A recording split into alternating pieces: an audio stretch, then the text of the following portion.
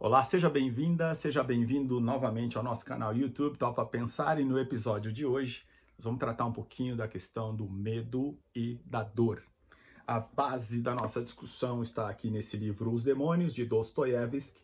Não que nós façamos aqui uma análise do livro, não.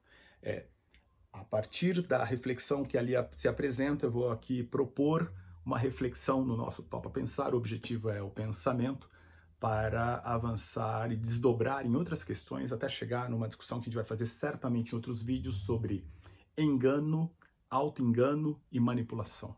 São algumas das questões que estão atormentando a sociedade em todos os tempos. Não é um privilégio da nossa sociedade atual.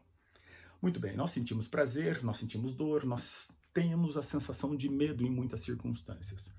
Prazer e dor são, obviamente, sensações que estão no mundo corpóreo, no mundo sensorial. Você sente dor, por exemplo, ao ter um acidente, ao se machucar, ou porque caiu, falando da parte sensorial externa, mas também por uma produção interna de emoções, como, por exemplo, a angústia, a própria raiva e outros assim.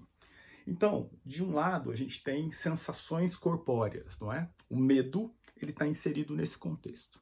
De outro lado, a gente tem a construção que deriva dali, que é muito mais uma produção interna de uma capacidade nossa do pensamento, que é uma capacidade que tem de imaginação de alguma coisa. Nesse sentido, não necessariamente o medo é um sentimento, uma sensação, uma experiência interna. Muitas vezes ele é só produto de uma fantasia. Por isso, vejam na prática um exemplo que é tratado nesse livro do Dostoiévski, Os Demônios, e eu vou utilizar dele para a nossa reflexão como experimento. Diria, usando o verbo experimentar, o verbo agora vai ser imaginar. Imagine uma grande pedra sobre a sua cabeça, mas grande mesmo, pesada. E essa pedra está flutuando. Conseguiu imaginar? Te dou mais um segundo para imaginar. Conseguiu, certamente. Ao imaginar essa pedra gigantesca, veja, essa pedra está aqui em cima. Imagine agora o cenário 2. Ela, de alguma maneira, estava flutuando, não está mais, e ela cai. E ao cair, ela caiu nas nossas cabeças. O que aconteceu com a gente? Você já sabe o que aconteceu e nós não existimos mais, acabou o vídeo. É isso mesmo. Nós morremos. Então, de uma pedra muito pesada que nós imaginamos, se a gente imaginar o cenário 2, que ela cai nas nossas cabeças, ela vai simplesmente dizimar as nossas vidas. O que a gente não quer? A gente não quer que essa pedra caia nas nossas cabeças. Reflexão simples. O que a gente não deveria querer? A gente não deveria querer que essa pedra existisse.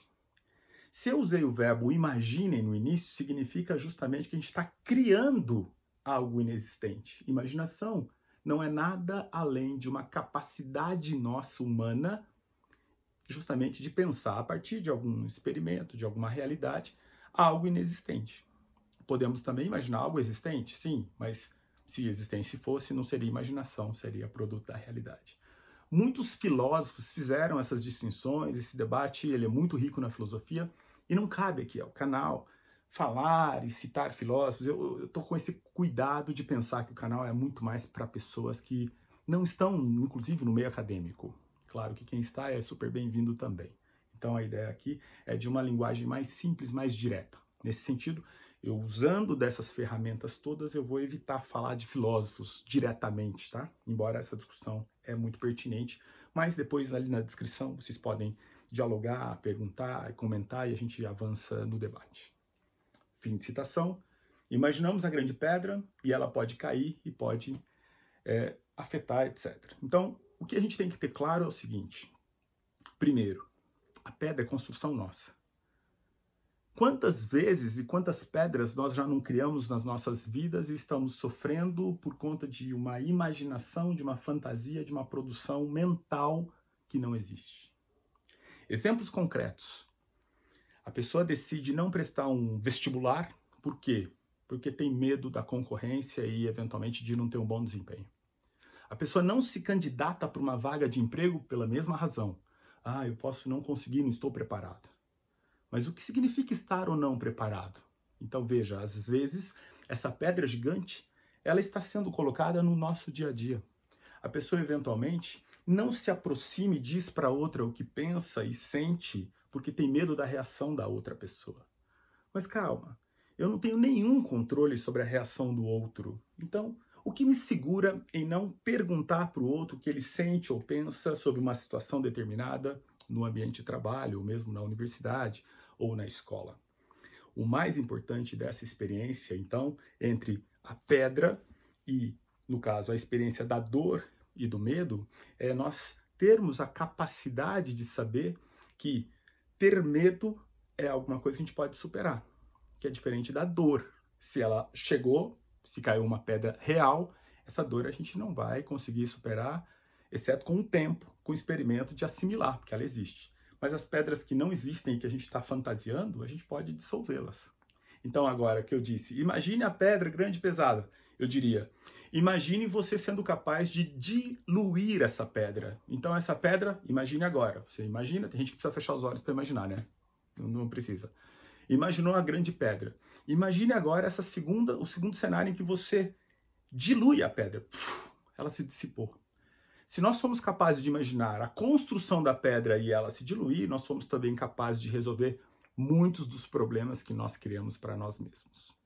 Vocês verão nos próximos vídeos, a ideia é um pouco chegar nisso, que muitos dos problemas que nos afetam na sociedade, no ambiente escolar, profissional, religioso, em qualquer esfera, têm uma relação fecunda, direta com alguma coisa que é a produção da imaginação e a realidade. Eu estou chamando a atenção para a nossa capacidade de superação do que é fantasia e discernir o que é o real.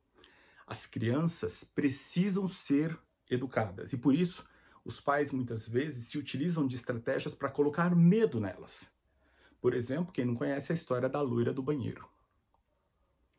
Cuidado, não vá naquele lugar, a loira do banheiro vai te pegar, ou do bicho-papão, ou de qualquer outro cenário assim. Isso é importante para dar limite para essas crianças. Por outro lado, nós adultos estamos numa outra fase em que é importante saber o que é fruto da imaginação, da manipulação e conseguir livrar-se disso. Sejam essas pedras, sejam outras fantasias que são produzidas, mas que eu não vou aqui desenvolver hoje, porque o propósito é só começar o debate sobre essa perspectiva de dor e medo. Vamos continuar isso no próximo vídeo. Obrigado por assistir até aqui. Sejam bem-vindos ao canal, que também depois disponível em podcast. Você pode ouvir no teu carro em qualquer momento e a gente vai conversando. Participem, dialogando, dizendo o que pensa desse conteúdo e a gente avança juntos. Digo por fim que teremos outros convidados no canal, como tivemos no último vídeo, o professor Nivaldo Doro Júnior, a quem eu deixo aqui o meu agradecimento, uma honra tê-lo no nosso canal, e o vídeo dele com o título Escolhas e Liberdades.